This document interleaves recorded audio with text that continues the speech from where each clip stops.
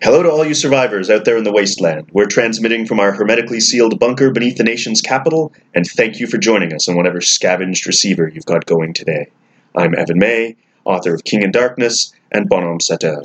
And I'm Brandon Crilly, Ottawa-based author of science fiction and fantasy. Our cozy little bunker is keeping us safe from the world outside, but we also have a lot of time on our hands as we wait for the ancient curse that is bringing doom to us all to hopefully be lifted. So we've decided to pass the time by sharing stories.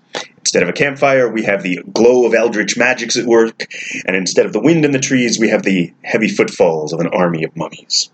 We'll be talking about the stories we love from the world of science fiction, fantasy, and horror, as well as the tales that come from the creation of stories and the creation of art in general. Today we've invited two of our fellow survivors to share their own ideas, experiences, and interests with us. Here's who will be joining us in the bunker today. So I'm Kate Hartfield. I am a science fiction and fantasy writer in Ottawa. And one thing that people might not know about me is that I've taken a lot of training to be a yoga teacher. I'm Rich Larson. I'm an Ottawa-based science fiction and fantasy author. I wrote the Violet Wars trilogy and Tomorrow Factory. And one thing people might not know about me until they talk to me for like 5 minutes is that I love dancing kizomba. We're both really looking forward to our conversation today and just as excited that we get to share it with you. Gather round, survivors, and welcome to another broadcast from the Wasteland.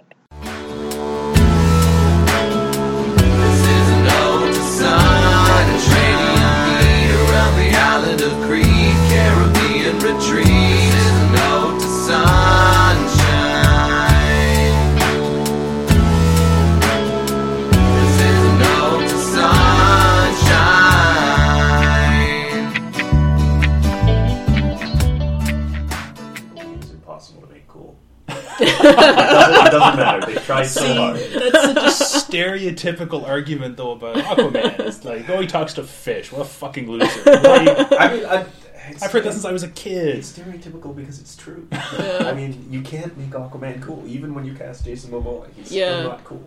There's one animated version, I can't remember who does it, and the voice, like, it's almost like they lean into that. Like, Aquaman is very, like, you know, I'm here to save the day. You know, like, yeah. That might be the Brave and the Bold. Yes, that's the one. Yeah, the Brave and the Bold one. Yeah, it's very like, okay, yeah, Aquaman is very uncool. Yeah, but we're gonna try really, really, really hard. Yeah, because I remember in the '90s they tried to like reboot Aquaman as like kind of gritty. He got a hook for a hand. Oh, that's long hair. And, yeah, no, he's still Aquaman. This doesn't work, man. What, he got a hook for a hand? Yeah. So he's the killer from, was it I Know What You Did Last Summer? I mean, basically they were trying to make Aquaman into a pirate, and this would be cool. And like, no, he's still not cool. He's still Aquaman. So you're saying there's nothing you can do to Aquaman to make him cool? I can't conceive of anything to make Aquaman cool. right. I mean, I'll go along with that. Yeah, I'm willing to be corrected, but I mean, he's almost like the polar opposite of like it's really hard to make a character like Batman not cool. that's true. I don't know. I mean, okay, I can't think of a way to make that. Yeah.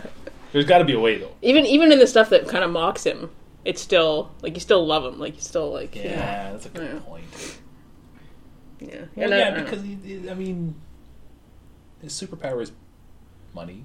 He's being a rich white guy. And being broody. Yeah. Unfortunately, a really powerful superpower. I mean, that should be really easy to unpack, I would think, or to unravel. I would think is just the fact that he's you're a rich white dude who beats up homeless people. Basically, yeah. Beats up poor people. Yeah, it's true. It's not great.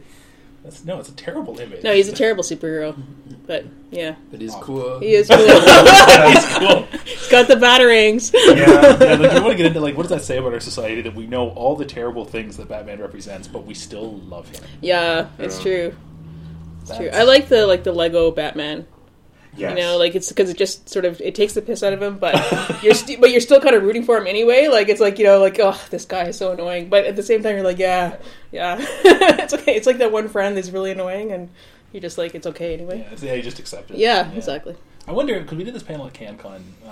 All your genre faves are actually the worst, and it was focusing on like specific characters that, like say in the 80s and 90s, were phenomenal. We still love them to death, but if you were to like present that character fresh today, there's no way in hell that they would ever be accepted. It's like, and Will Riker was the one that kept coming up. Right, yeah. Like, I wonder where Batman fits in that. Like, if you were to propose Batman as a superhero today, and no one had ever heard of Batman before, Yeah. Will society go yay, or will society go I think the rich white guy thing would be a hard sell. I think, but maybe not. I don't know. Maybe the concept is so fundamentally cool. maybe. I think it probably depends on who you are. Like when my mom was here last, she just out of nowhere talking about something, and she just said something about like, oh, that Elon Musk is so cool. He's going to save the world. And I was just like clearly we move in different circles. I was like, really? I was like, so maybe for my mom, like the rich white guy thing has not completely evaporated. Like maybe that's still. Maybe it just depends on how cynical you are and what generation you're in and stuff. What's that TV show Arrow? Isn't that about a rich white superhero? I think so. I haven't seen it. Yeah, Arrow is basically Batman with the serial numbers filed off because Right. they weren't allowed to make a Batman show. So yeah, the way they've done Arrow, he's basically Batman. Do people like him? I mean, the show is into season 7, so I guess or Or at least he's making money. Yeah.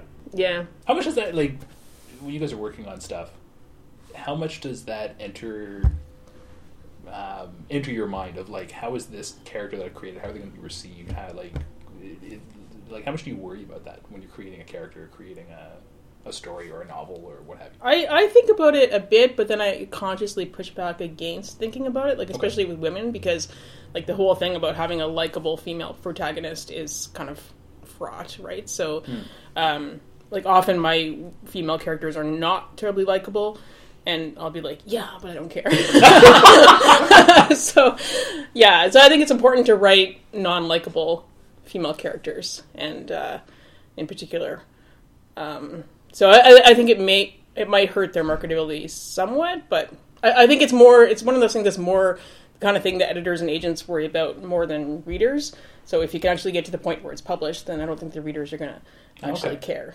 But I think that's something that people in the industry worry about, like, oh, you don't have a likable character. Right, okay. You think about how many unlikable dude characters there are. Oh, yeah, there are.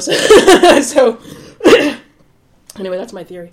Yeah, I feel like standards are always shifting too, so no matter what you write, like, you can't try to please everybody because history might judge you super harshly anyways. Mm-hmm. Like, I don't know, I might have all these non-vegan characters and people just won't be able to, like, you know, get over that, and they won't be able to empathize because they're eating fucking meat, and it's terrible.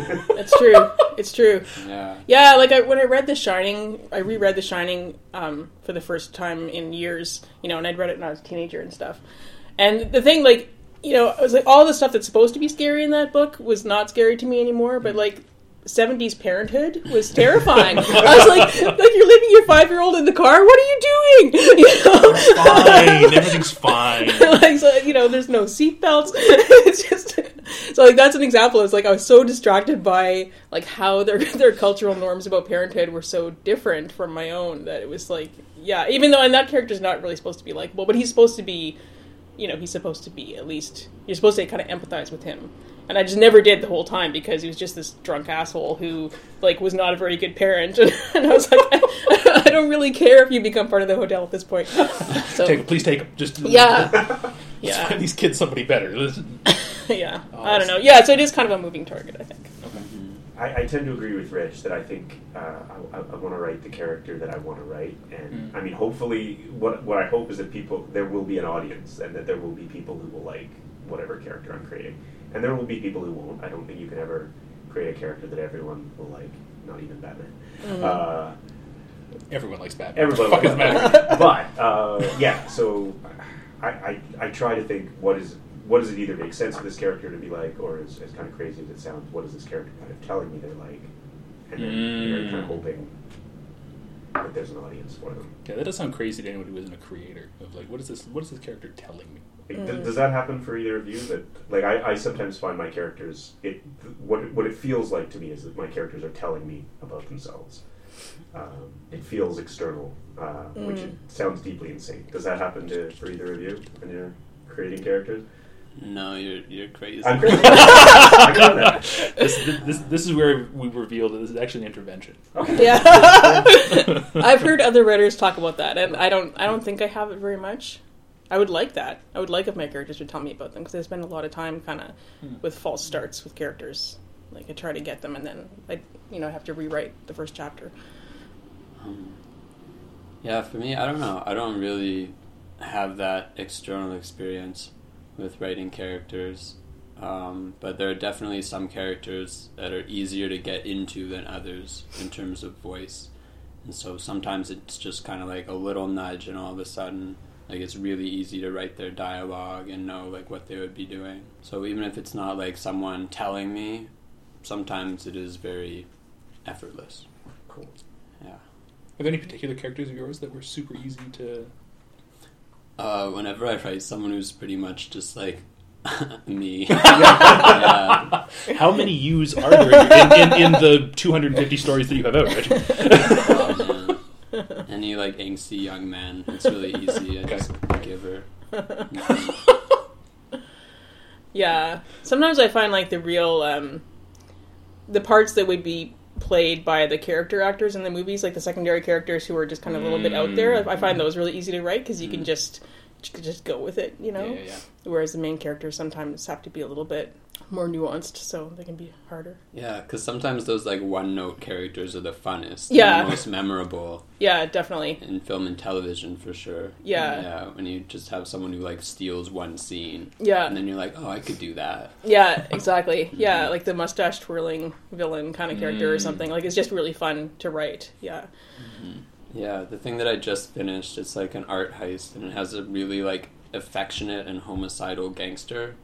One of those. Yeah. That always shows up in movies and is, like, doing the, you know, like, interrogating someone and being like, man, I love you. I'm gonna cut your arms off. Yeah. And those are really fun to write. And so it's not like a nuanced or deep character, but it's just like...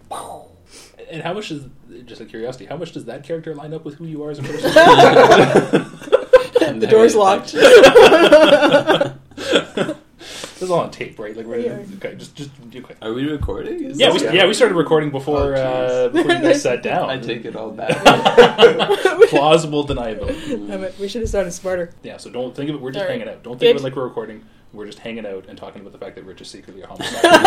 That's all that's going on. Not a secret anymore. Yeah. I mean, nobody's going to... 8 people are going to listen to this, so We're you're up to fine. 8 now. That's Yeah. what I thought it was. Well, then Derek walked it back to 5. Okay. 5 to 8, sure. Yeah, 5 dates, something like that. Derek's Derek a was cynic. providing 3 people, and then you just... Yeah, exactly. Yeah.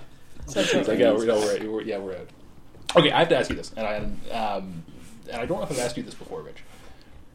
Because I lost track, how many published stories do you have? It's like over 100. Okay, how the fuck is that possible? And I say that with all the love and adoration that I like. In all seriousness, like it's just like time. Because how is that? I don't understand the like. Are you a time lord? I've been writing, like, really steadily since 2011, I guess. Okay, that's when I started. I don't know, but, like, And I've been producing around, like, 20 stories a year. Jesus. Yeah, and most of them sell. So. Yeah, okay. Okay. Do you ever get like I realize how that question comes across, and it comes from a place of just like it amazes me that much productivity. And like, do you ever have people coming up to you being like, "How can I do what you do?" And like I want to be you, Rich Larson. You Like- just gotta have, like, no hobbies or family or, you know, house, car, any of that. Just, Okay, yeah. you're painting a slightly depressing picture. No, honestly, the secret is just having, like, tons of ideas, sufficient free time, and doing the actual, like, physical act of writing pretty quickly. Like, Right, I just okay. write fast, and I'm not an editor. Like, I don't really edit things. I'll read it, like, once, Okay. and then I'll send it out. And that's, Interesting. and that's out there. Okay. Yeah. So Like, that- okay. if I try to do drafts of stuff, I usually end up, like, not liking it and going back to what I wrote the first time. Oh, interesting. Yeah, so I'm not good with drafts. Yeah. Because, that's one of the, like, most received pieces of wisdom when people are talking about writing, is that you're going to write your first draft of anything and you'll keep almost none of it. Yeah, it's gonna Is suck. what people say. Your Yeah. first draft is terrible, you'll Yeah. throw it all away. I think it's Ray Bradbury who says the first draft is just you telling yourself the story and you're Oh, throw it all yeah. out. So this fits with my larger theory that there are no rules for writing Right. Definitely. that always apply. Okay. Yeah, I think everybody's different. Yeah, and I think part of it is like learning what kind of writer you tend to be, and then hacking your own process, right? And like, and working with your strengths, and then also like recognizing where your weaknesses are. That's part of it. Like for me, like I had to learn to rewrite because I suck if I don't rewrite. So Right. that's now I know that's how my process is. Yeah. I think people also have different conceptions of like what editing is. Okay. Because it might be disingenuous for me to say that I don't edit, because as I'm writing, like every sentence before the one I'm currently writing is fair game. Oh. And so I don't like write a sentence and it's like, okay, well, can't touch that until I'm done the whole thing. Right. Okay. Right. So every day as I'm writing, I'm like reading every sentence I write. I like read the sentence before it, and as I write, it's constantly changing. Right. Okay. Okay. So it's more that like you don't finish a draft and then go back. So you edit. You're just doing it the whole time. Yeah, it's like a constant process. Okay. Yeah. And is that have you always written that way, or did you figure that out later? I think I've always done that, Okay. where like every day when I open it up, like I read everything that I wrote before on it. Okay. Like, do you guys do that when you have a story? Like every time you open it up, you read the whole thing through? Not with novels. I usually do with pretty short stories. I will. Yeah. Yeah, I will if it depends. Yeah, it depends on the length. Like if I'm writing like a 1,500 word story and then I stop halfway through, then I'll go back, and especially if it's been a few days since I've looked at it, I'll go back to make sure I remember everything that I wrote, because I won't always remember. But yeah, with a novel, or a novella or anything that length, I'll go back maybe like a page or two, and then but I don't go back and go through the whole thing. Yeah, for me, if it's something really long, then I'm usually like working on it constantly, so it's all Right, kind okay. of in my head. But if I do like leave it for a while, then I'll have to like read the whole thing from the very start, and then work from where I left off. Right. Okay. Yeah. Okay, that makes sense. Yeah, it's always different, I find. And I find like the more I get to know how I work, like the more comfortable I am just be doing the work the way that it needs to be done. If that sounds very tautological, but Don't worry. I'm sure everyone's going to listen to this and understand exactly what you're saying. yeah. Like like this, the novel I'm working on right now, I'm in first draft, and I feel like I want a sort of complete chunk of about 9 chapters at the beginning. I need to get the foundation of that kind of set in my mind before I move on, and I feel like those 9 chapters, I've had to work on it in bits and pieces because I've had other deadlines and stuff, so I've had to put it aside. Right. And I feel like I'm almost painting it. Like I feel like I go in and put a dab here, or I put a shadow over here. And I have that whole picture of what those 9 chapters look like in my head, but I kind of have to fill it in a very nonlinear way. And I've rewritten it a bunch of times now. And I know that I can do that because I know I'm not the kind of person that will do that ad infinitum. Like I know that I will carry on and I will finish the damn thing, so I can let myself do that. Whereas I think if a beginning writer came to me and said, should I write that way? I'd be like, no, keep going, get to the end, because, a lot of writers have trouble getting to the end. But I know that I don't have that, so I can kind of take my time and make this, like, the foundation of the novel the way that I want it to be. And then the rest of it I'll have to rewrite fewer times, one hopes, maybe. Hopefully. Exactly, famous last words. Yeah. But, Next thing you know, 5 years from now. yeah, seriously. Yeah, no, because that's the concern we hear all the time is like to basically not do what Rich does. Sorry, but just because there's that danger, right? Of like if you're constantly going back, you're never going to get to the end. And I hear that from so many different people, and I think that's partly why I developed my process, which is like even like say the novella I'm working on right now, I've gotten 3/4 of the way through. Having developed ideas through like into the second half, I know what needs to change in my first few scenes, but I'm not touching it yet. I'll go back and do it. Like I can keep that in my head, or I scribble a note or whatever, and then I just go back and assume that I've done it and write it as though it's changed. Yeah. And it's because of that concern that if I go back, I'm just gonna, I'm never gonna finish this thing, and it's gonna be a year from now. I'll be beating my head against the desk, and I'll have changed it 5 times, and it'll be a totally different story, and I'll just be miserable and a hack, like I know I am. Wow, that that kind of all came out. No, it's true. I think, and that's why, like, I think, I don't know. I think Evan's right that there is no process that works for everybody, and it doesn't for every book, right? So I think you just do the thing. But if anyone's kind of at the beginning of learning their process, I would say like the safest way is just to try to write your way through it and get a draft and then find out what needs to be fixed. But that might not work for everyone, so you never know. We should have a podcast that's just like bad advice, like all the things, all the things we do that no one should ever do. What would that be? Like, if we were to do that, what are the things that either of you do that you would say nobody should ever, ever, ever do? This thing that I've been doing, like saying, okay, I want to have 9 chapters that are good before I go on, is probably. I know myself that I like to have the first act of the novel solid, but. Yeah, I wouldn't advise anyone to do that. I would not advise people to, like, write novel trilogies without planning them out in advance. Okay. Oh, God, yes. It's a bad idea. Yeah. Oh, and the other thing I just did was, like, turn one novel into 3. I would not advise anyone to do that. It was painful. Basically, just don't write. It's safer that way. No, it's a joy. It's a joyful process. Yeah. It's all good. So even though you wouldn't advise doing it, what led you to decide that you needed to turn your one novel into 3 novels? I actually had an editor suggest it, and so, but it's the kind of thing that I wouldn't have done unless I agreed with it, and so it was one of those a bit of feedback that, it hits you, and like you never would have had the guts to do it on your own, but when someone with some authority says, I think it would work better this way, then you're more receptive to it, And at first, I was like, no way, I'm not turning this novel into 3 novels, and thanks, but I have other things to do. And then I started working on some other revisions on it, and I was like, this would be a lot better as 3 novels. So sometimes you just have to, know when to be stubborn, and then also know when someone's right, and if the thing's going to be better. But it was a really difficult process, and it was extremely painful, like a lot more painful than writing a new trilogy from scratch would have been. So sometimes you just get at things a bad way, and that still hasn't sold yet, but it might. So who knows? Oh, okay, good. Yeah. I was going to ask which one it is that's become a trilogy, but it's not something. It's not something that's out yet. So okay. It's still in that part of the process where my agent and I will take it out, and we'll see. But yeah, so I probably shouldn't talk too much about it. But technically, you haven't. Exactly. One, and now it is 3. Yeah, exactly. I have a book that's 3 books that used to be 1 book. Yeah. So, like 3 people in the world know what I'm talking about if they listen to this. Yeah.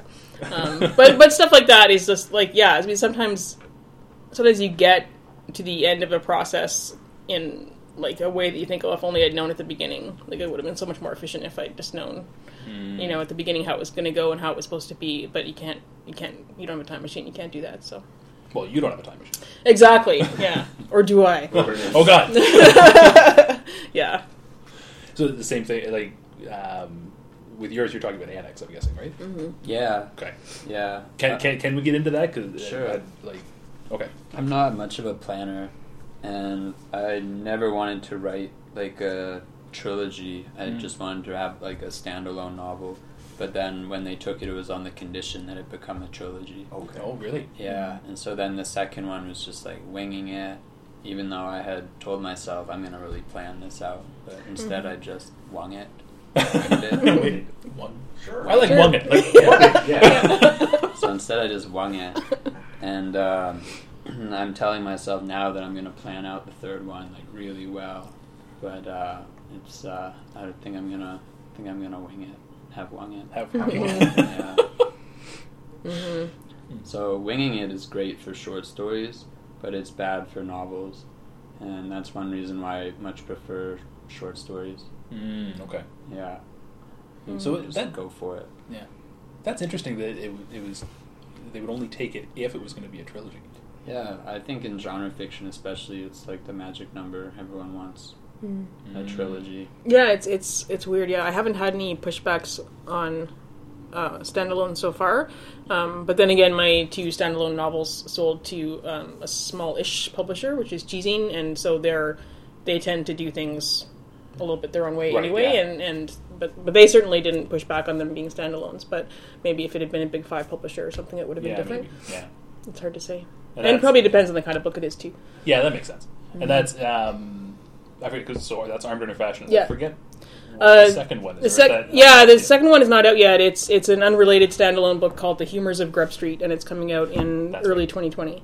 Right. Okay. So they bought two from me, but they're not related to each other. Okay. And then I know Alice Payne. There's a sequel coming out In March. in March. Yeah. Okay, that's a lot sooner than I thought. Yeah, it's 4 months after the first one. Nice. Wow. So Yeah. that'll be somewhere around when this is released. I was going to say, it Yeah. might be out when people are actually... March 5th, available in every format. No, but now people know when we recorded this that it was Yeah. before. Yeah. Run, don't walk. Yeah. Yeah, exactly.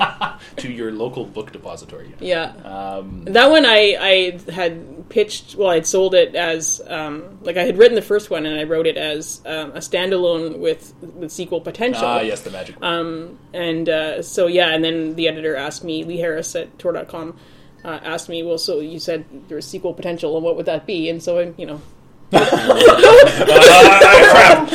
wrote a paragraph and I emailed it off to him, and he liked it, and and I think Lee recognized more than I did how non-standalone the first book is, as many readers have pointed out since that. Just a bit.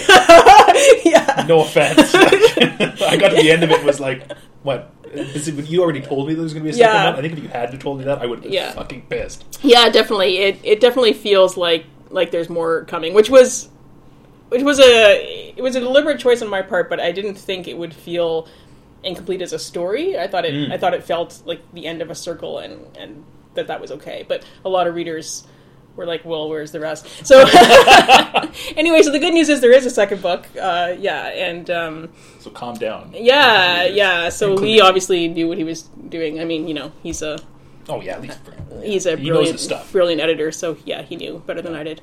Yeah. So that was the only sequel that I've written so far. And again, I had literally all I had was this vague notion that I had a couple of things that I thought might happen in a sequel that had the sequel potential, right? And then I had a paragraph, and then I had to write it an actual sequel. And so it was, all the stuff that. Throwaway lines in the first book or whatever that you think, okay, that has to be an actual thing now, or you've got to actually fill it out and make it make sense, and you've kind of laid traps for yourself. And so I'm jealous of the writers who plan out their series in advance, and they know, J.K. Rowling apparently had charts and everything, and I don't have charts. Yeah, but that's J.K. Rowling. That's true. Yeah. To hell with her. Yeah.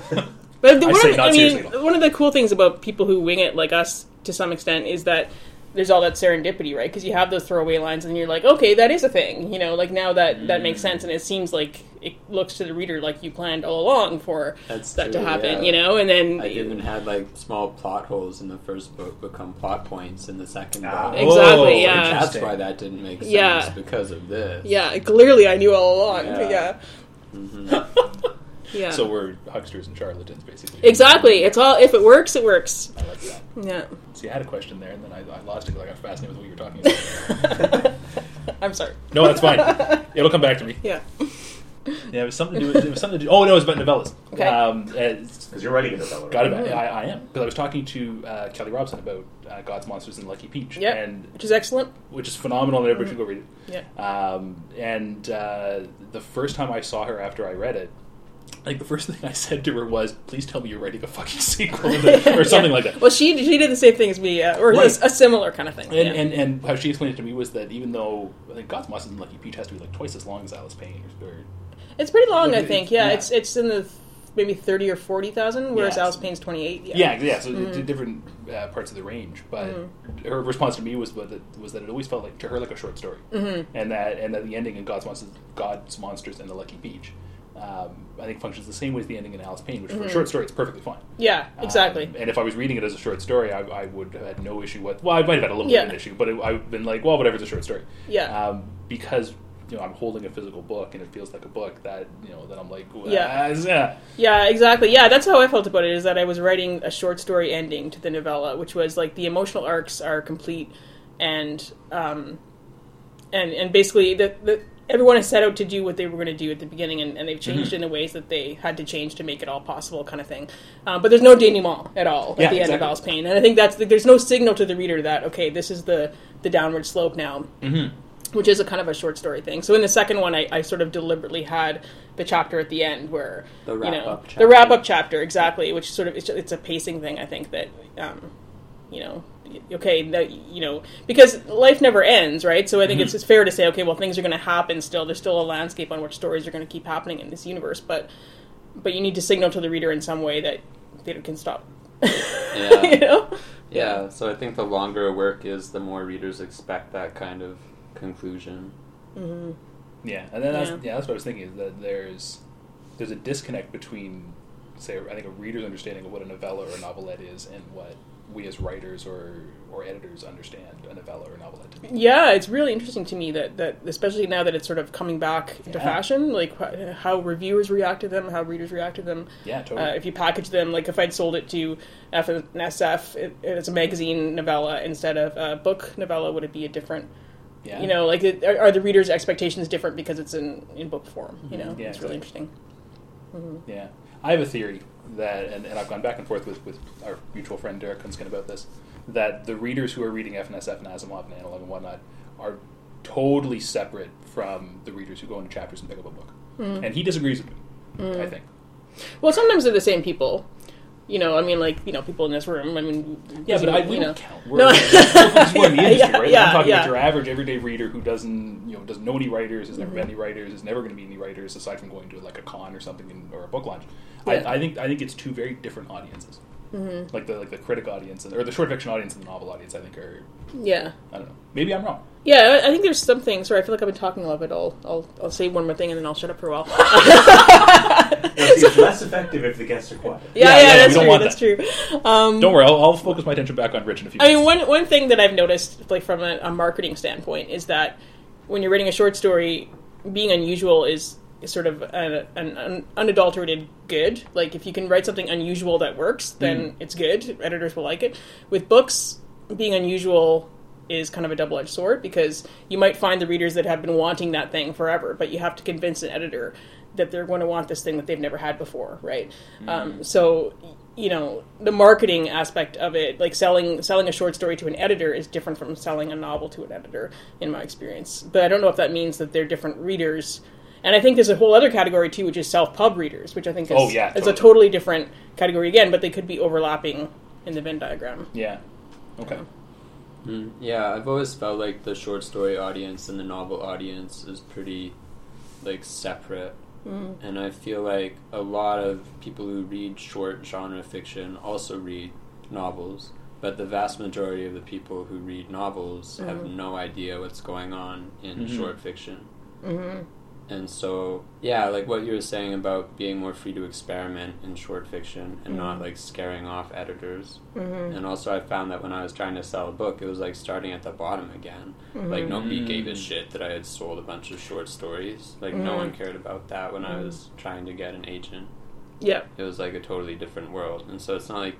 I think maybe a lot of people have this idea that you build up cred through short fiction, but I honestly think more you build up connections. I don't think it's I don't think it's like people are watching your ascension through the short story rungs and being like, yeah, we're gonna get this guy's novel. I don't think it's like that. I think with rare exceptions, like maybe Ken Liu, with maybe, because I remember, but even then I think it's maybe a group of 30 people who were interested because they were fans of his short fiction and were like, oh, we've been waiting for a novel, but I don't think the wider world, like the audience that walks into chapters and sees a book on the bookshelf is going to be like, oh, Ken Liu, I've been following his short fiction. Yeah. Right? I think there would be some people who were, but by and large, I think it's a different audience, for sure. Yeah, which can be kind of scary because, you kind of, it doesn't feel like you're climbing a ladder. It feels like... Yeah. So that's funny because that's how it was explained to me when I first got into the community here and was meeting people like yourselves and like Derek, and that's how it was. Basically the path was explained to me as write a bunch of short stories, get them into places like Asimov's and Clarkesworld or whatever, and then you'll land a book deal. And it was like perfect, I can do that, maybe. And but I think you're right that it's a very different sort of thing. Yeah, I don't know. I'd be curious to see how many people have actually followed that path, and if you talk to them, they would think that it's actually sequential. Yeah. Or yeah. not. Yeah, because I look at anybody that I think of in our industry who's is widely successful in short fiction, like both of you are. Like, I can think of more people who are widely successful in short fiction and don't have any novels, and maybe have never planned on writing a novel, than anybody who is following that progression. Like, I think of, say, A.C. Weiss or Brandon O'Brien. Yeah, I think it's hard to do both. Well, and that's the other thing. Yeah. So unless you're rich and you have That's going to be our running gag the whole time. Yeah, unless you're rich, it's like, I think people tend to, like, I've heard Neil Clark complain that he'll often have writers that he loves, and then they start writing novels, and he never hears from them again. The editor of Clark's World. See, I don't mind that, because then that's space for Exactly. Yeah. I mean, like, which it is good in a way, I think, too, because the short fiction community can get very kind of, ossified after a while. You have the same names appearing over and over again. I just like the idea, though, that people graduate to long form. Yeah, as if like you have to cut your teeth doing short stories, and then you get to like do something really like good. Yeah, right. Because that minimizes what it, like a short story as a form, right? Yeah. Which is like some of the best stories I've ever read are short stories or flash fiction stories. Like, I keep coming back to, and I can't remember the freaking title of it, but there was one you had in Daily Science Fiction where it's like a woman ascends to what feels like heaven, but there's no music there. There's a guy. No, you've written so fucking much you can't remember the goddamn story. All right, never mind then. But anyway, I keep going back in my head of just, it's this phenomenally tight-written story that apparently had more of an impact on me than it did on you. Oh, Safe Space. Exactly, right? And it's maybe like 700 words or something, and it's a phenomenal story. It's very tightly written, and it's got a beginning, middle, and end, and the whole shebang. So I'm totally with you that you can't, like, you shouldn't minimize that form as something in and of itself. Yeah, definitely. And I think, I think it's less about kind of graduating and more about, for writers who want to make a career of it, it's easy. It's financial. Yeah, it's financial. Right. I think you can, if you're rich, you can, I think Kat Valenti tried for like a year to make minimum wage at short stories, and she barely did it, but she's extremely talented, and so I think you can make a living. Be a lot of short stories. And all at pro rates, right? So like, I think you can make a living at short fiction if you're good. And dedicated. And on the flip side, too, novels are certainly not a living for most of us anyway, but the path to a living is there in novels in a way that it tends not to be in short fiction. Right, yeah. At least you can sort of think, okay, well, I could do this, and it could be a significant part of my working life in a way that short fiction can't be, unfortunately. I'm kind of the mind right now that novels are not necessarily the best way to like make a living through fiction. The best way is by selling film or TV rights. Right, fair enough. That's kind of like the lotto. Yeah. But the way I look at it is that every time I publish like a short story, it's like getting a ticket. Oh, Because interesting. I honestly feel like short stories and novelettes and novellas actually lend themselves much better to people who are hunting IP, because you take something small and you can grow it out. Whereas, anytime someone wants to adapt a novel, well, it has to be like a super popular novel for one thing, and then they have to laboriously like chop it down. Right, yeah. Yeah. And so I think if you're trying to sell ideas, I personally would rather write like a fuckload of short stories and have them out there for someone to potentially see, than try to go the novel route and try to sell that option. Yeah. That's interesting. I like that idea that it's one more ticket in the bowl. Yeah. Sort of idea. That's how I feel about it. And that goes back to what you were saying before about that, like being present in our industry is more about connections than it is about anything else, right? Like, I think that's tied to the same thing, because presumably going to cons and whatnot and seeing people you're interacting with, or maybe your agent is out interacting with people who are looking to buy up properties. Yeah. I think connections are important. Like, I got an agent through connections. Like, I did the query slog. Oh, yeah. And I queried so many people. Like, I had a couple novels before Annex that I tried to sell and was never able to sell. Oh, okay, I didn't know that. And then even with Annex, I must have queried like at least 20 agents. Wow. We had like a few full requests and nothing happened. And I was basically just complaining to a friend of mine, Kit Reed, who has since passed, phenomenal writer. a great person.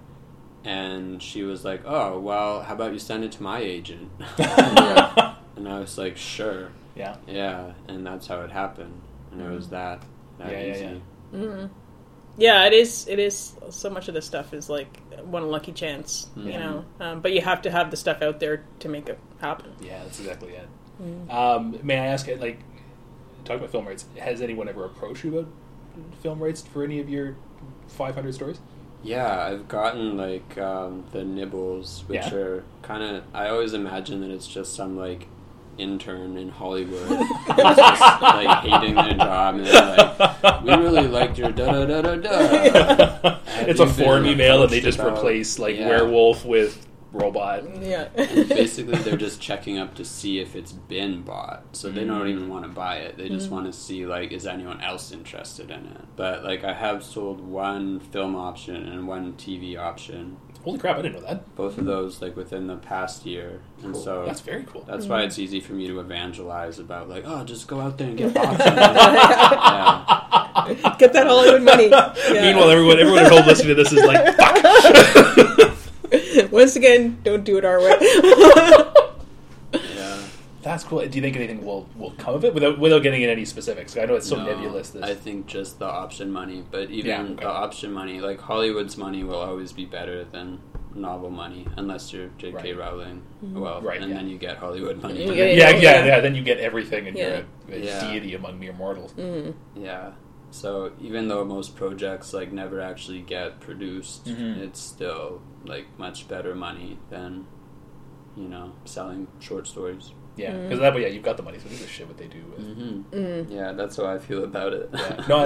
Which I think is like, if you try to explain that to the average muggle, which is my term for non-writers, they don't understand that. Like if I turn around and say to, like, say, my parents, you know, oh yeah, I sold the film rights to this thing, but it's never going to get made. I don't really give a shit. They look at me like I'm crazy. Yeah. Like, no, obviously you want to see your thing come made into a movie, but. But yeah, like I've heard that from so many different people that it's like, oh, whatever, I've got the money, what do I care? Which makes perfect sense. Let someone else worry about it. Yeah, when I was asked about involvement, I was like, no. Oh, really? It's your baby now. Interesting. Like, you had no interest whatsoever in... No, it would just be like more work for me. Oh, fair enough. Yeah, I would rather they just do whatever they want with it and just go nuts. Fair enough. Would you ever want, like...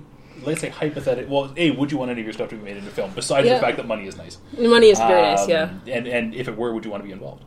I don't think I'd want to be involved. I think I'm open to learning how to do anything, you know. But it would have to make sense. Like, it would have to make sense that, like, this is how I want to spend my time, you know, instead of writing books. And it seems unlikely to me that would make sense, just because I am a prose writer. I'm not a TV writer. I don't know anything about screenwriting, so I don't know. I mean, somebody could convince me, but I think my initial reaction would be no, that's your thing, and you know, like, even just like you look at Neil Gaiman, you know, for example, who is, you know, where I would like to be one day, one golden day. If one person in Ottawa becomes Neil Gaiman, yeah, seriously, be lucky. Seriously, but like, you know, and like he's doing this thing, being a showrunner with Good Omens and American Gods. I think he's a showrunner in both, or has been. Oh, I didn't. Definitely for Good Omens. I don't know if he is for American. Yeah, he's had some. He's had some involvement with American Gods. I'm not sure if he's showrunner, but like, I think he has not been, as far as I know, he's had trouble making time to write in those years, because it's basically like, this is what I'm doing now, and you know, and so carving out the time to write the next novel, which is sort of guaranteed to do well. And it's like, it's not as if nobody wants a novel from him. Obviously, people want a novel from him, but he can't do everything. And so I think, like, that's, you know, like, on the one hand, I think he's been really interesting as an example of someone who has done a lot of different things and, you know, has excelled at them, but at the same time, you know, everything you do is something that you're not doing as well. There's an opportunity cost, right? Absolutely. So I think for me, the opportunity cost of learning how to be a screenwriter would be huge in terms of books not written. So it would have to be worthwhile. You've also been writing video games. I have, Yeah, so I guess since we've been talking about, like, the business of writing short stories versus novels, I mean, what's your impression of what the business of writing video games is like? And, like, since...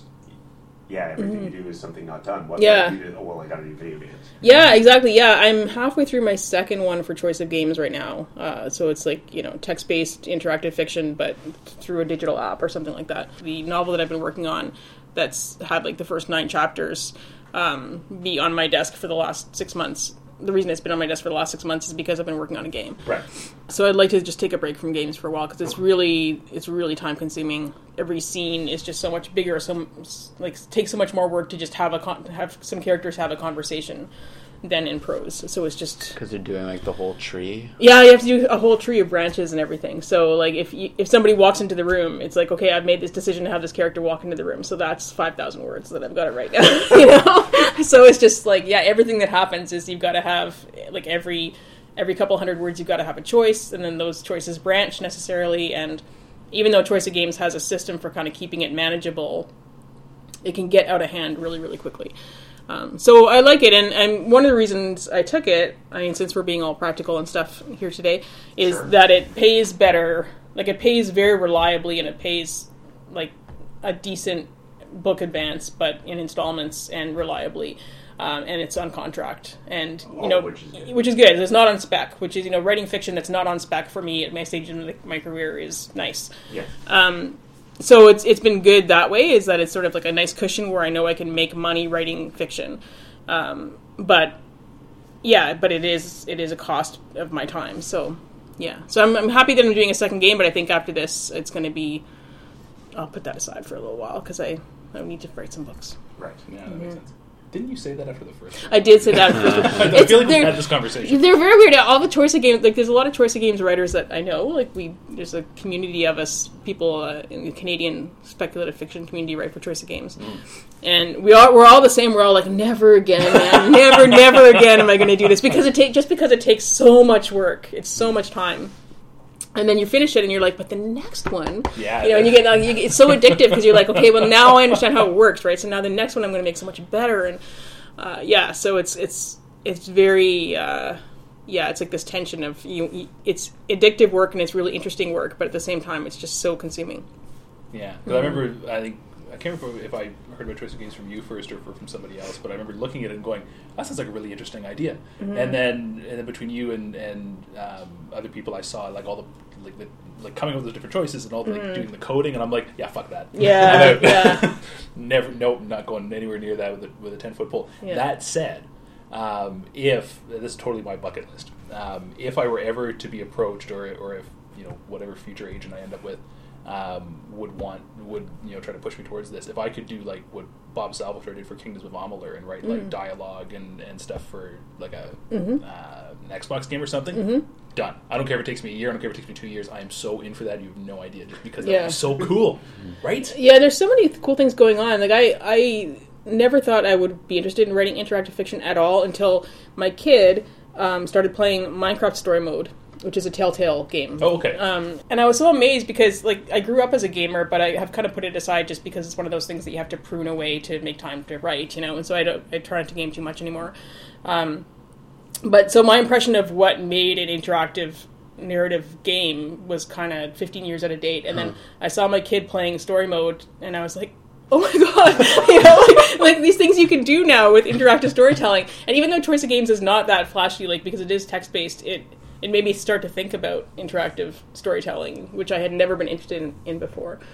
So there's really cool things, really cool ways to tell stories nowadays. What's that magazine that does interactive fiction? There's still a magazine. There's SubQ. Yeah, SubQ, that's what I was thinking of. Yeah, and they're always looking for submissions, because so many writers just don't want to do it, because it's hard. Yeah, I think it's intimidating, the technical side of it. Yeah. Strange Horizons takes interactive submissions too, but I don't know how many they get. Okay, interactive in what way? Like in the same way as Choice of Games, or like Twine usually, I think. I know Twine. I so taught Twine. Oh well, there you go. Because I did when I was at teaching at Algonquin College. I was in the game dev department, and their final assignment was to design a choose your own adventure game using Twine. And I knew nothing about it until I taught that course. And I was like, this is fucking amazing. Yeah. But I didn't know anybody was doing that in terms of like a fiction market. Yeah. I don't know if Twine is the main one, but it's the one that I know of other than ChoiceScript, which is what Choice of Games uses. So, but Twine is, I've messed around with Twine a little bit, but I find it really hard to, like, because I don't have any background in coding, and it's one of those things where if you're really good, Twine looks really good, and if you suck, then it looks like you're just it Yeah. looks very GeoCities kind of thing. Oh, yeah. Which is a reference that I get. Do you know what GeoCities is? think Probably so. not. Yeah. It's like Web 2.1. Yeah, if that. Yeah, if that. Yeah. Yeah, and it was funny when I threw Twine at my students. Like it was game development at Algonquin, so they're all coders and whatnot. And so I basically said, so the person who used to teach this course would have their students do it on Twine. Here's Twine. Mm-hmm. And then I backed away slowly. Don't ask me how to fix anything. Don't ask me to edit anything. I am no help to you whatsoever. This is an option. Mm-hmm. I highly encourage you to use it because apparently it's great. And yeah, so I don't actually understand how Twine works Oh, yeah. at all. See, I was okay. So Sub-Q is online then. Yeah. Yeah. I've read some stuff on there and it was Yeah. cool. Okay. But also interactive fiction drives me nuts because I'm the kind of person who wants to like get everything out of it. So I would have to like Just go keep doing back over and over until I had read like every line of it, and then I could feel like my job is done here. Yeah. If I just do like one route through, like when I did Choose Your Own Adventure books as a kid, I was Yeah. the worst because I would just read it like straight through because I Yeah. wanted to make sure that I had read everything, Yeah. and then I would like piece it together afterwards. Oh, interesting. Yeah. Are you a completionist by nature, Rich? Oh yeah. Yeah. Like that's why I don't play video games anymore. Oh, because Yeah. you'd have to go and do all the side All the quests. achievements. Yeah. Oh man, I still remember getting every single achievement in Assassin's Creed 2. Oh, dude. It felt so good. It felt so good. It scratched an itch. Yeah. Yeah, that's it. hmm Until the next one comes out. And it's like, Another crazy completionist game from when I was a kid was Donkey Kong 64. oh my god. wow. You'd have to get all those bananas. Oh, Yeah, man. absolutely. They just do the same level over and Oh, over again. wow. And there's that one banana that you can't get. Oh, yeah, you have to get like a special coin 1st. Yeah. Do either of you have any idea what we're talking about? Oh yeah, I played. I had the summer of Donkey Kong. There was Oh, a summer really? I was unemployed when I was a student, and I was trying to get a job. I really was, but when Were you, though? during my time not having a job, I played a lot of Donkey Kong. Yeah, yeah. I loved that game. That was awesome. Nintendo 64 was the bomb. Like, the first Super Smash Brothers. Yeah, Mario Kart. Yeah, the first Mario Party before it became whatever, Mario Party 25 Yeah. it is now. Yeah. I played the day before Christmas break. My grade 10s brought in their Nintendo Switch with Yeah. whatever the new Super Smash Brothers is, and so I was like, okay, I have to get in on this. But it's this tiny little controller. It's like the size of this bizarre looking Yeah. flip phone, which is in front of us that nobody can see. Yeah. And so it was a real learning curve because I'm used to the big chunky, so it was so much fun, and I got my ass handed to me. Yeah. I kind of have the best of both worlds in a way because I kind of can keep up with what's happening a little bit through my kid, but I'm not playing myself, so I kind of like I see what games are looking like, but I don't delve into it myself because I'm the kind of person that like I'll play Civilization until 4 a.m. easily. Like if I start a game of Civ, I will be there until dawn, and there's just no two ways about it. So I just can't let myself do that, or I won't write basically. Right? Yeah. Or sleep. Yeah, no, I won't. Like, luckily, I can't play first-person shooter because I get motion sick. But but the strategy games are my downfall for sure. Wow. Yeah, I feel like I've definitely gotten out of touch with video games. And then last summer, I have a friend in Seattle who's really into VR. So they had all the setup. It blew my fucking mind. Like, I had no idea that we had, like, progressed this far. For me, it was like, wow, I'm in the future. Yeah, Yeah. yeah, it's amazing. It's amazing how good they are now. Mm-hmm. Yeah. Mm-hmm. Yeah. Yeah. The games were, like, there was, like, Fruit Ninja. Oh, And there was, Yeah. like, an archery game. And... So is it totally immersive? See, I've never done it, so Oh, and it's great. Like, first he had this remote to, like, scan the room and Okay. establish, like, the game space, I guess. you don't like trip over an ottoman. Exactly. Or something? So when you start walking forward, there will be, like, this red line, and then if you, like, reach over, it's like, oh, bookshelf. Yeah. Oh my god. Yeah. But you are, like, hooked up to this, like, big thing, because the mask has, like, a cable that leads to his computer or whatever. Right. Okay. Yeah. So you are restricted in that way. Yeah. But it was really cool. The first thing he did was he like put me on this like mountainside, Okay. and I like went and like looked over the edge, and my stomach was like, "This is real. This is real." Yeah, and so I stepped off it, but it was hard. It was hard to step off Wow. because Yeah. Oh my god. technology's getting good. Mm-hmm. Yeah, that Yeah. would not be good for me. I don't think I'd be able to step off. There was also like a robot dog, and you could like pick something up and throw it, and the dog would go fetch. Oh, really? Yeah, and so I immediately threw it over the cliff. Of course.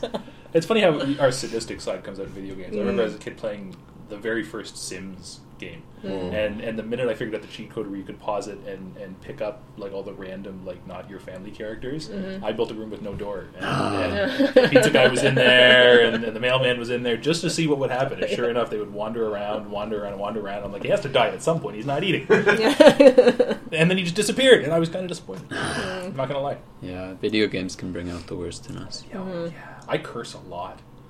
like more. I know I curse a lot in general, but way more than I do just in a social situation. Like if I'm playing some sort of first-person shooter online, it is awful. Like just vitriol that nobody can hear because I'm not on a headset. It's only myself, anybody in my immediate vicinity who can hear me cursing a blue streak every time I die. Assassin's Creed was kind of scary because it made me realize like pushing people off of buildings is like the funnest thing ever. Like it's amazing.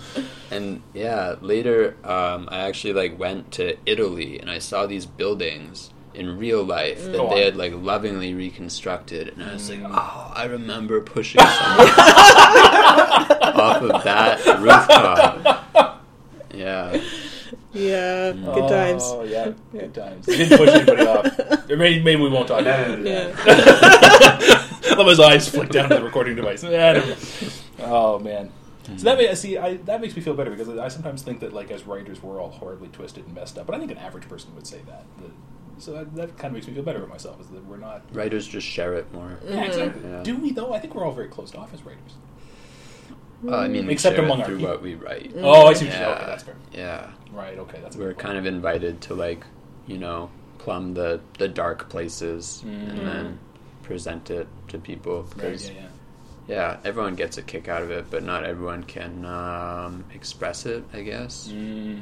Yeah, I mean, like, why do people love horror so much? Yeah, that's a good point. Mm-hmm. And the horror writers that I know are like the most well-adjusted people. They're all like, you know. Yeah, it's funny how that works. Like they found an outlet that not everybody has. Some of the nicest, friendliest people I know write like the most Yeah. disgusting horror. Yeah, absolutely. Yeah. Do you consciously plumb those dark places? Yeah, usually what I write is dark. It's definitely like too dark for my grandma. Right. Yeah, okay. And I don't think that I write really depressing fiction, but most people think that I write depressing fiction because I can do like a bittersweet happy ending, but that's kind of like where I top out. So no like fairy tale endings. Do you think that does that reflect your real world outlook, or is that? I don't think so, because when I write it, I'm like, oh, that's nice, and then when people read it, they're like, oh. Yeah. So maybe I just have like a different target. Start getting therapy vouchers for Yeah. That's another difference between writing novels and short fiction too, is like the amount of feedback that is available to you through novels is so much bigger, and because now you're getting read by people who are not writers, or they're not like uber fans or whatever too, so like the difference between how you see your fiction and how readers see it is more stark, I find, than with short fiction. Like with short fiction you might get a few reviews and you get some feedback from people who like that kind of story, but with novels it's like anybody off the street and they'll have a totally different read on it from what you had. Yeah. You can get really terrible reviews from people who obviously thought they were getting a different book. Yeah. And they accidentally bought this book and they're enraged because it's not what they thought it was. Does that happen a lot? Because you guys are both really prolific, so like how often do you get those sorts of comments coming in, and are you able to ignore them?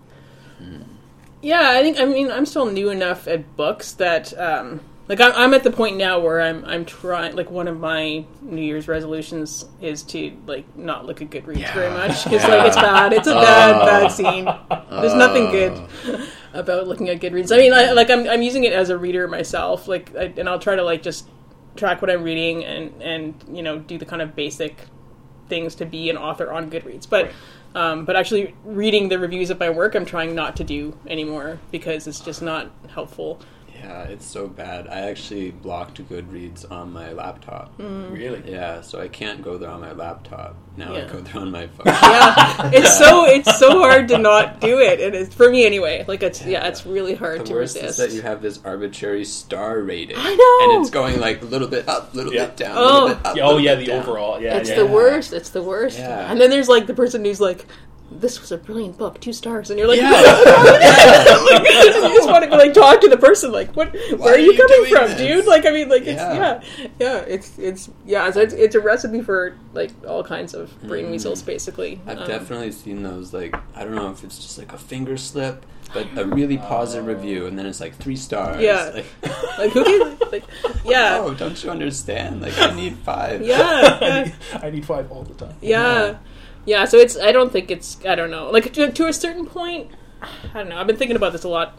You know, to a certain point, it's been useful for me because of things like the ending of Alice Payne Arrives. Like, if I can get a big sample of readers and I understand, oh, okay, a whole bunch of readers reacted to this differently than I did as a writer.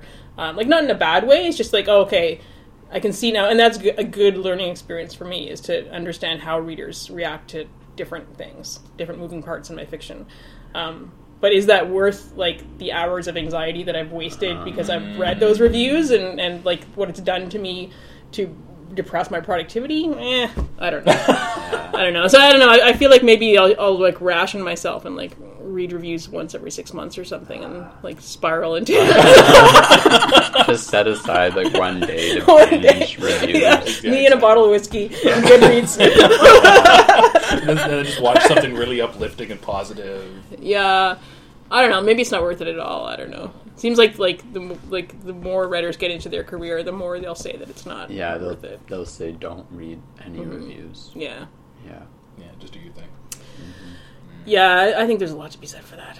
Yeah. And yet, we're in this culture where It's so tempting. Yeah. to It's look right all there. the It's time. so easy to do. Yeah. You can go there every day and see if you've moved up like one 30-second of a star or not. Yeah. It's ridiculous. Yeah. And then you're like, oh, how many ratings? Like, how many sales is that? And Yeah, exactly. yeah. So you just Yeah. have to shut off your brain, I think. Yeah, no, I hear that. I think the one of the last literary short stories of mine was ever published was like way near the start of my career, and at the time I'd been in a couple of SpecVit magazines. Like I'd been on Spec by that point, and so my bio, identified me as a science fiction writer. And the only 2 comments that came in both said, "Well, okay, now I understand. Obviously he's a science fiction writer because this sucked." And I was like, Oh, man. "Never wrote literary fiction ever again." That was like, "Fuck it, Oh, that makes me mad. Ruined it. Well, I wasn't going to Yeah. anyway, but it Yeah, made me still. feel a little.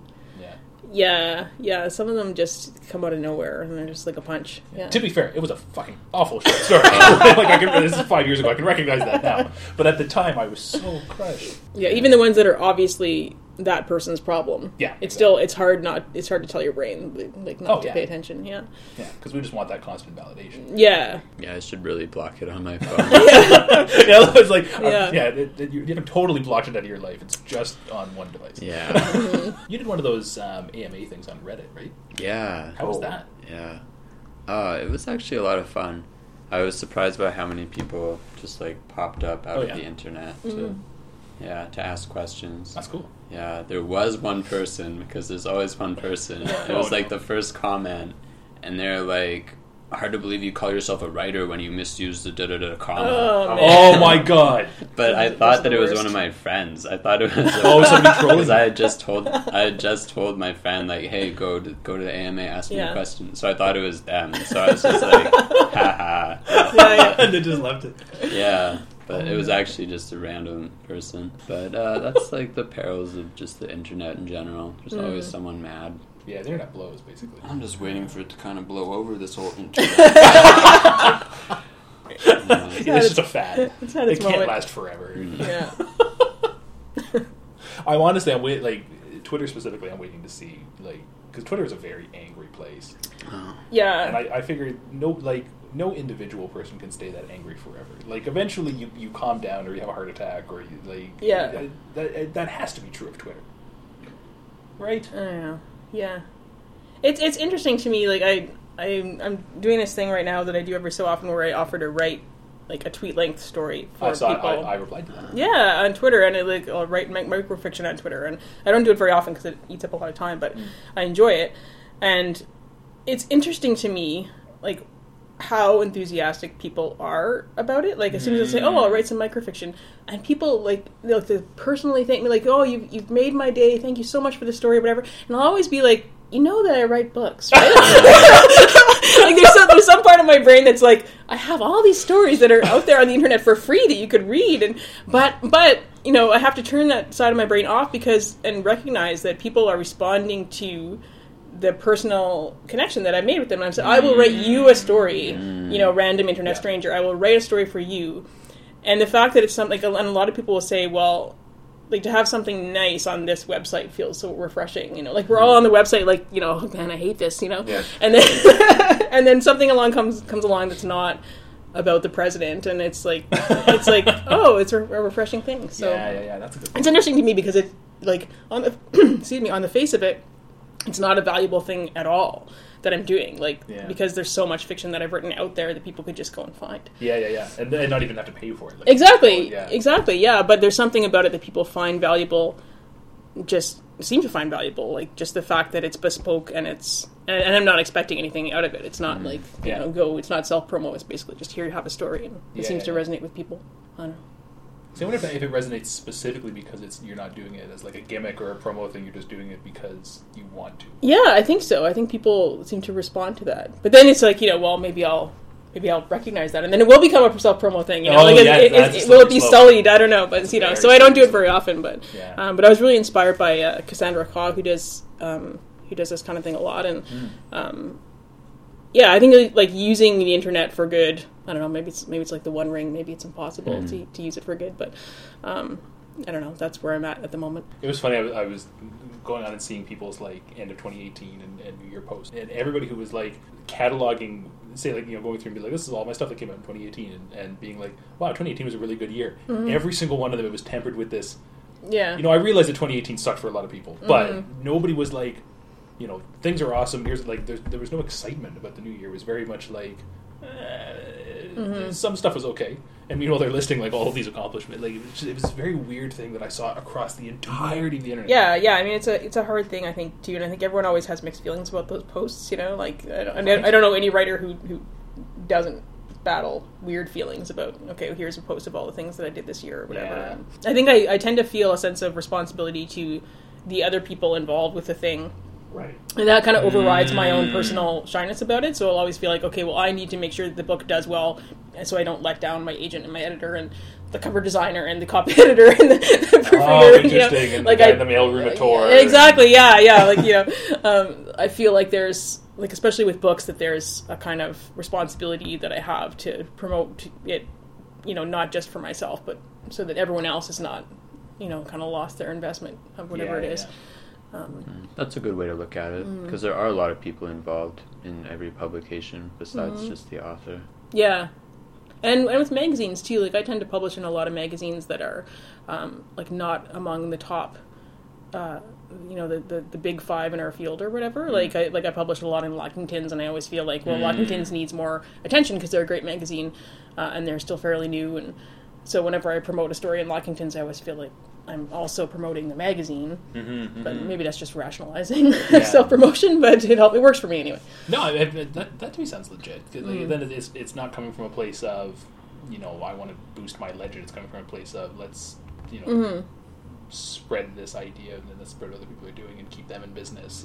And, you know, if in the back of your mind it's like, let's keep them in business and maybe they'll buy more of my stuff. Yeah. Then maybe I would question the motives a little bit. Yeah. Yeah. And I think there's always some of that. I mean, I think it's like a circular thing because, like, I want to sell books so that I can write more books, basically. Right. Yeah, so it's like I would like to write more books, and I can write more books. I have more time to write if I have more money from writing, which means that I have to sell some books. I think the nice mindset to approach it with is that it's not like a zero-sum game where if someone is reading their stuff, that means they're not reading mine. Right. It's nicer to think like there's, you know, like 7 billion potential readers out there, and I can, like, make new readers all the time. It's not like there's a limited number of readers. Yeah, and I don't know, maybe I'm naive, but I feel like our particular genre is pretty good at that, like supporting each other. Oh, yeah, I think so. You know, like I hear stories about, you know, writers being really nasty to each other and just sort of eating each other and in other literary circles, but I don't think that happens, or at least I'm just not seeing it anyway. In speculative fiction. I mean, we seem very good about it here. Yeah, like it feels very supportive. It feels like everyone's like, yeah, if you do well, I do well. Yeah, exactly. Yeah, and I've gotten the same. I mean, I don't know what your guys' experience has been at US cons, but I get the same feeling when I go to like the Nebulas or Confusion or whatever. It's. I mean, there's obviously like you hang out with the people you know, and that's like with any community. But there's like the first year that I was at the Nebulas, it was there was an inclusiveness. Like Mary Robin Cole was like, "Oh, how's it going?" and pulled me over to talk to some people. And like there is that mutual support that exists. Probably like 80 or 90% of the people there, I think. Yeah, definitely. That's my feeling. I mean, we have our problems, but I think that in general, there's this sort of feeling of that the rising tide lifts all boats or whatever. Nice. I didn't make that up. I wasn't giving you credit for that. You should be a writer. What a metaphor! We sound very grizzled already. Like, just give me the money. It doesn't take long. I think every author hits that. I mean, again, and this is me looking at a bunch of successful authors, but I feel like everyone hits that point. Like, or it seems to be that you hit that point where all of a sudden the stuff that really excited you before all of it is like, well, it happens all the time. I think there's diminishing returns for any kind of reward. Because I remember like the first time I sold a story, that was very exciting. You know, it was exciting for like a week. And then it just kind of like decreases a little bit every time. Right, okay. And then you get to the point where you don't sell it and you're like,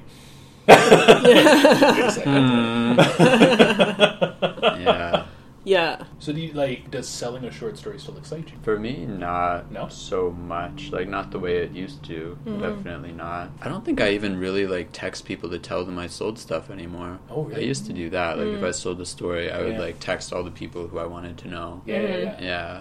To get that immediate, like, nice one. Yeah. Good job.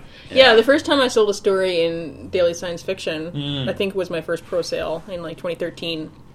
And, and it was, like, I don't know, like, sometimes I have to tell my spouse, because he's not a writer, like, I have to tell him what the big things are, because, like, nobody knows, right? Like, nobody outside of our circles would know that a sale to DSF would be different from a sale to on spec or whatever, because, like, who cares, like, 3 cents a word does not matter to ordinary people, and why should it? But so I was like, no, it's a pro sale, it's a thing, like, trust me, this is a milestone or whatever, and so I think he made some kind of deal out of it, and we had a nice supper or something. And but now if I sold a story to DSF, like, no offense to DSF, it's a wonderful market, but I probably wouldn't even tell him. Like, I would just be like, like that's the norm now. Like, I should be able to sell to a market that I've sold to 6 times before. But there's lots of markets that I have not sold to. So maybe if I sold to like Clark's World or Asimov's where I haven't sold, then maybe I would still text people. I don't know. Do you see yourself stopping at any point? Like, aside from just like I'm too old to do this. I don't, because I got to that point a while ago. Like, I'm going to be 42 in a couple of days, and which will be like 2 months from now. By the time I mean, I am 42 now, and losing my memory. So I kind of came to being able to get things published pretty late, and I worked for a long time not getting anything published, like a long time. So I hit this moment in my mid-30s when I had written like 3 or 4 books, and I couldn't get any of them published, and I couldn't get an agent. And I kind of hit this point where I was like, okay, this is not going to happen. And I was 100% convinced this is not going to happen for me. And in that knowledge, then do I keep writing or not? And then I figured out that I had to keep writing. Like, I just wanted to keep writing. I tried not writing books, and it made me miserable. So I said, okay, I'm just going to keep writing books. So I already know that, at least, I don't know, people change though, so I don't know who will be in 10 years. But I already know that the reason I'm writing is not because I want to be successful, because I had already convinced myself that it was just not going to happen. But then I obviously had not convinced myself entirely, because I just kept setting up queries, and then I got an agent. So. So, yeah. Okay. Yeah, it's hard to say. Rich, do you ever think you would stop? No, I don't think so. Yeah, I think I'm the same way, and I wrote for a really long time like my entire childhood growing up, and it was just for me. Yeah, I had no conception of like giving it to other people or selling it or any of that. That world didn't really like become visible to me until I was like in university, I think. Okay. Yeah, but I had still been just like writing things. So I've been doing it like my entire life. And even if I couldn't like sell another thing, I would still get ideas and I'd still just want to write them. Even if I couldn't like show them to anybody, I would still just be like, oh, that would be cool. And you know, start writing it. Yeah, what about you, Evan? I think now I will always be writing something. I did stop writing fiction for a very long time. There was about, because I'm extremely old, there was a good 10 No, or you're 15 not. I am extremely old. There was a good 10 years for sure where I didn't write any fiction at all, and some of that was I was working on my PhD, and so I was doing academic writing. Yeah. And some of it was I just kind of convinced myself that that what I was writing, like, it didn't need to exist. And some of that is Neil Gaiman's fault, and one day I will explain this to him. I had started reading a lot of Neil Gaiman, and I was like, wow, these are exactly the kind of stories I want to write. And so I don't need to write anything Neil Gaiman's written. Yeah. He's got it. He's doing it, so... Yeah. But after I finished the PhD, I started kind of feeling that itch again to start writing. And now that I'm kind of back into it, and I've gotten used to writing fiction again, I don't think at this point I can't see stopping, because I'm like Rich. I'll keep having ideas, whether or not there's a market for them, and whether or not anyone else wants to read them. I've got ideas, man. Yeah. And I want to do something. Yeah, I was the same way when I was in grad school. Like when I did my master's and I started in journalism, I didn't write a lot. Like I think like there's probably like, you know, every few months I'd write a little something and whatever. But, so that was probably the period in my life when I wrote the least, in my mid-20s. Because when I was doing the PhD, a big part of it was like I was spending so much of my day sitting in front of a computer, Right. reading something or writing something. Yeah. That the last thing I wanted to do when that part of my day was over was I want to sit down in front of the computer some more. Yeah. I was like, no. Yeah. Definitely. So, yeah, especially if you're doing something like that is at all adjacent to writing, then it makes you tired.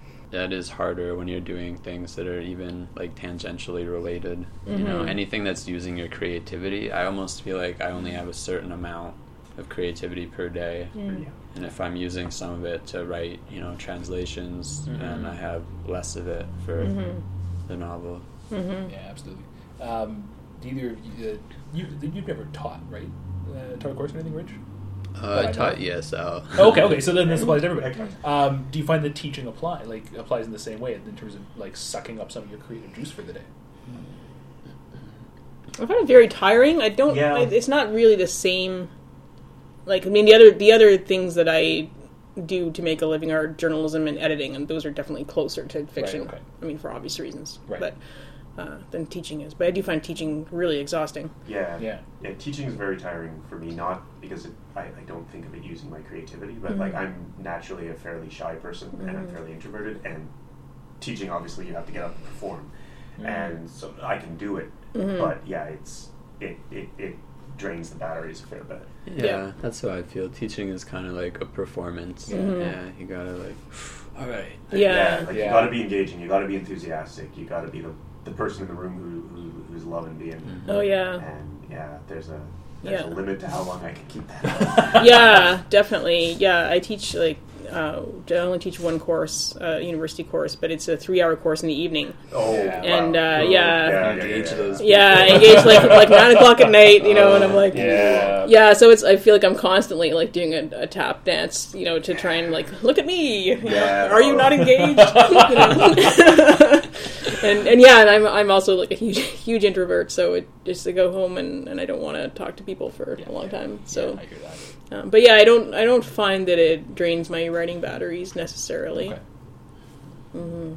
I guess it depends how creative you're being with it. I don't know. Right. Okay. Because I do feel like, for me at least, any creative activity kind of like takes away from the other ones. Mm-hmm. And this was really surprising to me when I started getting really into dance. Mm. I kind of thought that I had found this like perfect dichotomy where it's like, Yeah. you know, my brain will be writing Yeah. and my body will be dancing. Yeah. And it's perfect. Yeah. But it didn't work that way. Really? And I actually found that like dancing, because it is a really creative activity, it was like taking brain space that used to be for writing. And so I would be like falling asleep just like thinking about dancing. Oh my God. Whereas normally I would have been falling asleep thinking about whatever I was writing. Yeah. Right. Yeah. That's interesting. And so it's a very different activity, but because it's like the creative part of your brain, Yeah. it's kind of like stealing power.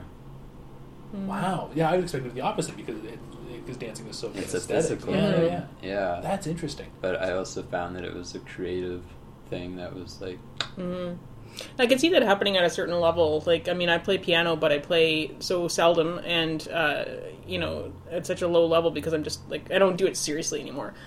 So I think now I'll just, like, sit down and play a Christmas Carol or something, and that does not, it's not creative. Like, I mean, it's just sort of, like, it's like cooking a meal or something, levels of creativity. But I think if I was actually like, okay, I want to learn how to play this Rachmaninoff piece really well, like, then it would be at a level where I Where can it see that gets in happening. your- Yeah, I actually started thinking about it and stuff instead of just messing around. Yeah, because when I think of things that are creative that aren't writing that suck my batteries, it's like, you know, building our D&D campaign, like building a Right, story. yeah. Yeah. It's story Yeah. building, Yeah. right? Like Yeah. like that sucks it. Yeah. But like I'll paint minis for D&D, and that doesn't. But I mean, it's creative adjacent. I think like, it's paint by numbers essentially. But Right. But so it is very mechanical. Yeah. But to me, dancing is very mechanical. not Kizomba. Oh, okay. I don't even know what that is. Oh, nice. I get to talk about Kizomba. Yeah, absolutely. Yeah, Yeah. This is we talk about whatever we want. So Kizomba is this Angolan partner dance. Okay. Okay. Yeah, and it's been becoming really popular in like the past 5 years or so. Okay. It's kind of like tango in that it's a walking dance, Okay. but it's like much cooler, in my opinion, and much more dynamic. And so it's really popular in Portugal, where I was kind of exposed to it, and also in France, because there's a lot of migration from Angola and surrounding African countries to France and Portugal. And so it's kind of like caught on in Europe, and it's also really popular in Montreal now. Oh, okay. Yeah, I'm actually going to Montreal tonight for a Kizomba thing. Oh, no way. Yeah, that'll be nice. That's interesting. Yeah, wherever there's like a big African migrant population, it kind of like pops up and becomes popular. Yeah, but it's a very like creative dance because there aren't set patterns. You know, like in salsa, for example, you're always like listening for the same instrument. You're Right, staying okay. on like the 1, 2, 3, 5, 6, 7, Right, and yeah. that's always kind of in the back of your mind. But with Kizomba, there's a lot of choice whether you're dancing on like the drum or the vocals or whatever instrument you're picking out. Okay. Okay. Yeah, and so in like urban style Kizomba, the music is like really varied, but a lot of it is really like electronic heavy, Oh, interesting. and with a lot of interesting like sound effects, and they're basically just these really layered songs, and so you get to pick like what you're hearing, what you want to be like expressing, and what you're dancing on. Okay.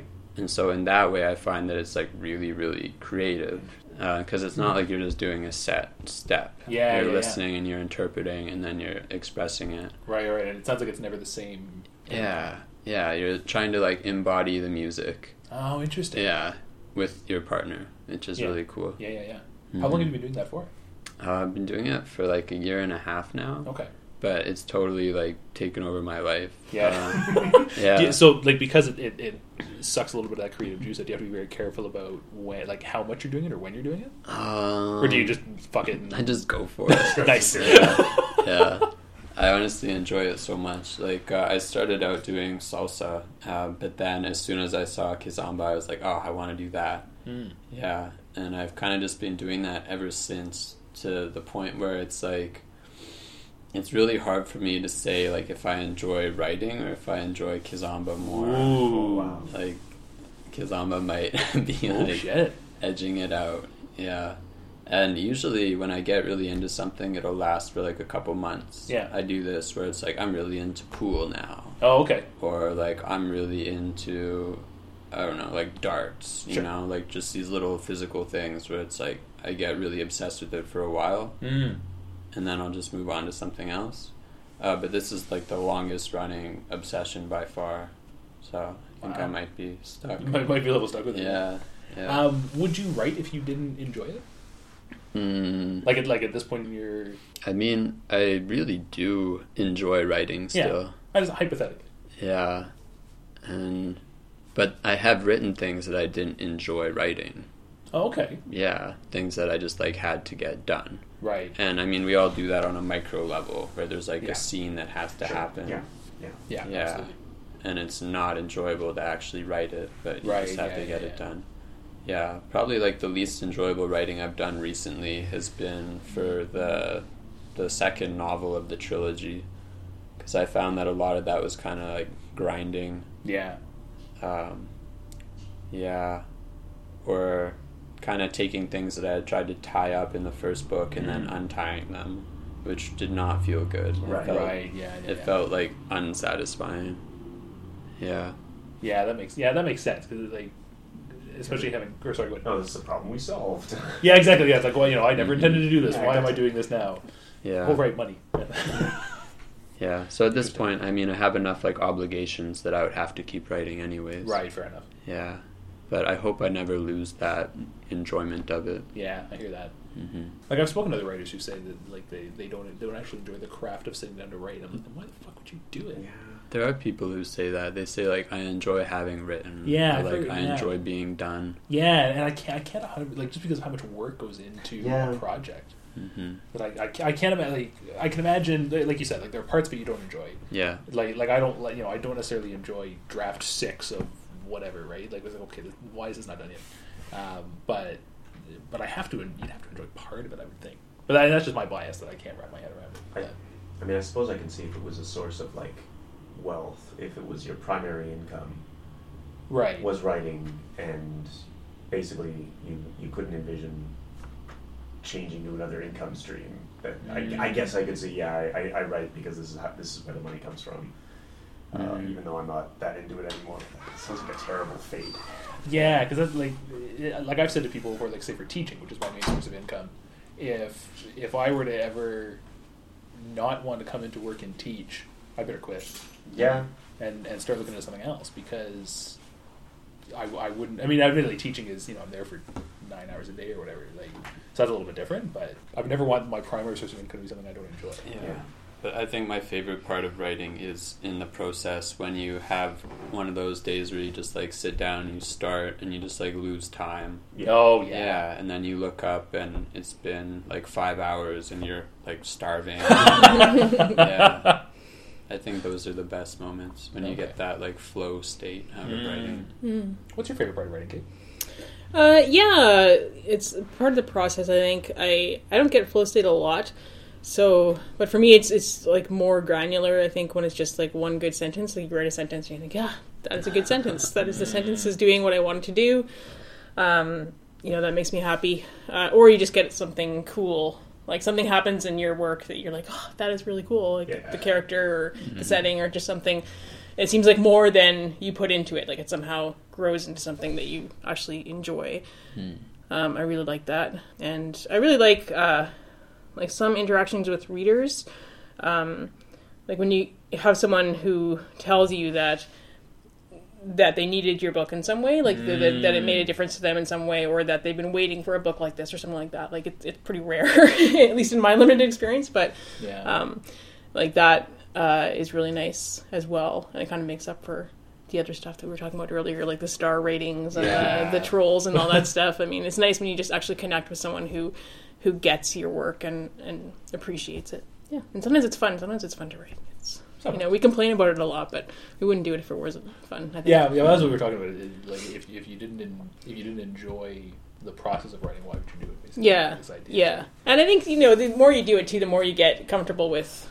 Like I had a day, I think it was yesterday, where I got 1,000 words, and there was no reason why it was not working. Like, the scene should be working, everything's fine. It was one of those days where every sentence I wrote was dull, and the vision was not coming onto the page. Yeah. But I just knew, like, I wasn't getting down about it, because I just knew, like, sometimes you have those days, and tomorrow will be a better day, and, so... Yeah, just don't stress too much. Yeah. I think it was either Neil Gaiman or Chuck Wendig, because I paid attention to both of their Twitter feeds. And one of them was saying that, like, you have that day where you write 1,000 words, 2,000 words, whatever, and you're like, this is all fucking shit. Why am I writing this? Yeah. And then you'll go back, like, and they said, do it anyway, write the crap, knowing it's crap. I'm pretty sure it's Neil Gaiman. And then go back the next day, and you'll take a look at it and realize that, okay, this isn't as bad as I thought it was. It was just my mindset. And so don't ever stop because you feel like what you're producing is shit. Just get it out. And you might surprise yourself later. Yeah. Which seems like a very Neil Gaiman thing sort of say. Yeah, I think it's him who said that, like, when he goes back now and rereads books that he wrote 10 years ago, like, he can't tell the good days from the bad days. Yeah. Like, it's all, and the great thing too is that you can always redo it if it sucks. Well, exactly. So, yeah. It's just and much easier because we're not on manual typewriters anymore. Yeah, exactly. Just throw it out and start again. So exactly. It's especially if you are a rewriter, then you just have to learn to do that. Yeah, but it can be really enjoyable, I think. Yeah, it should be more upbeat. Okay, let's figure out a way to be more upbeat. New year, new me. Yeah, exactly. Yeah. This is no sunshine.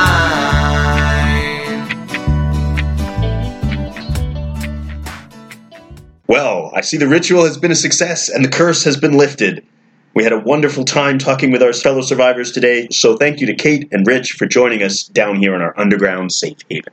And thank you as always to fellow survivor Chris Kesner for providing our intro and outro music. And thank you as well to all you survivors out there for joining us for our conversation today. If you like what you're hearing on Broadcasts from the Wasteland, we have a donation page set up on our website. Please check it out if you have a little bit of money to spare for whatever the hell this is. Stay safe, keep an eye out for crazy masks and weird rituals, and we'll look forward to reaching you again with our next broadcast from the Wasteland.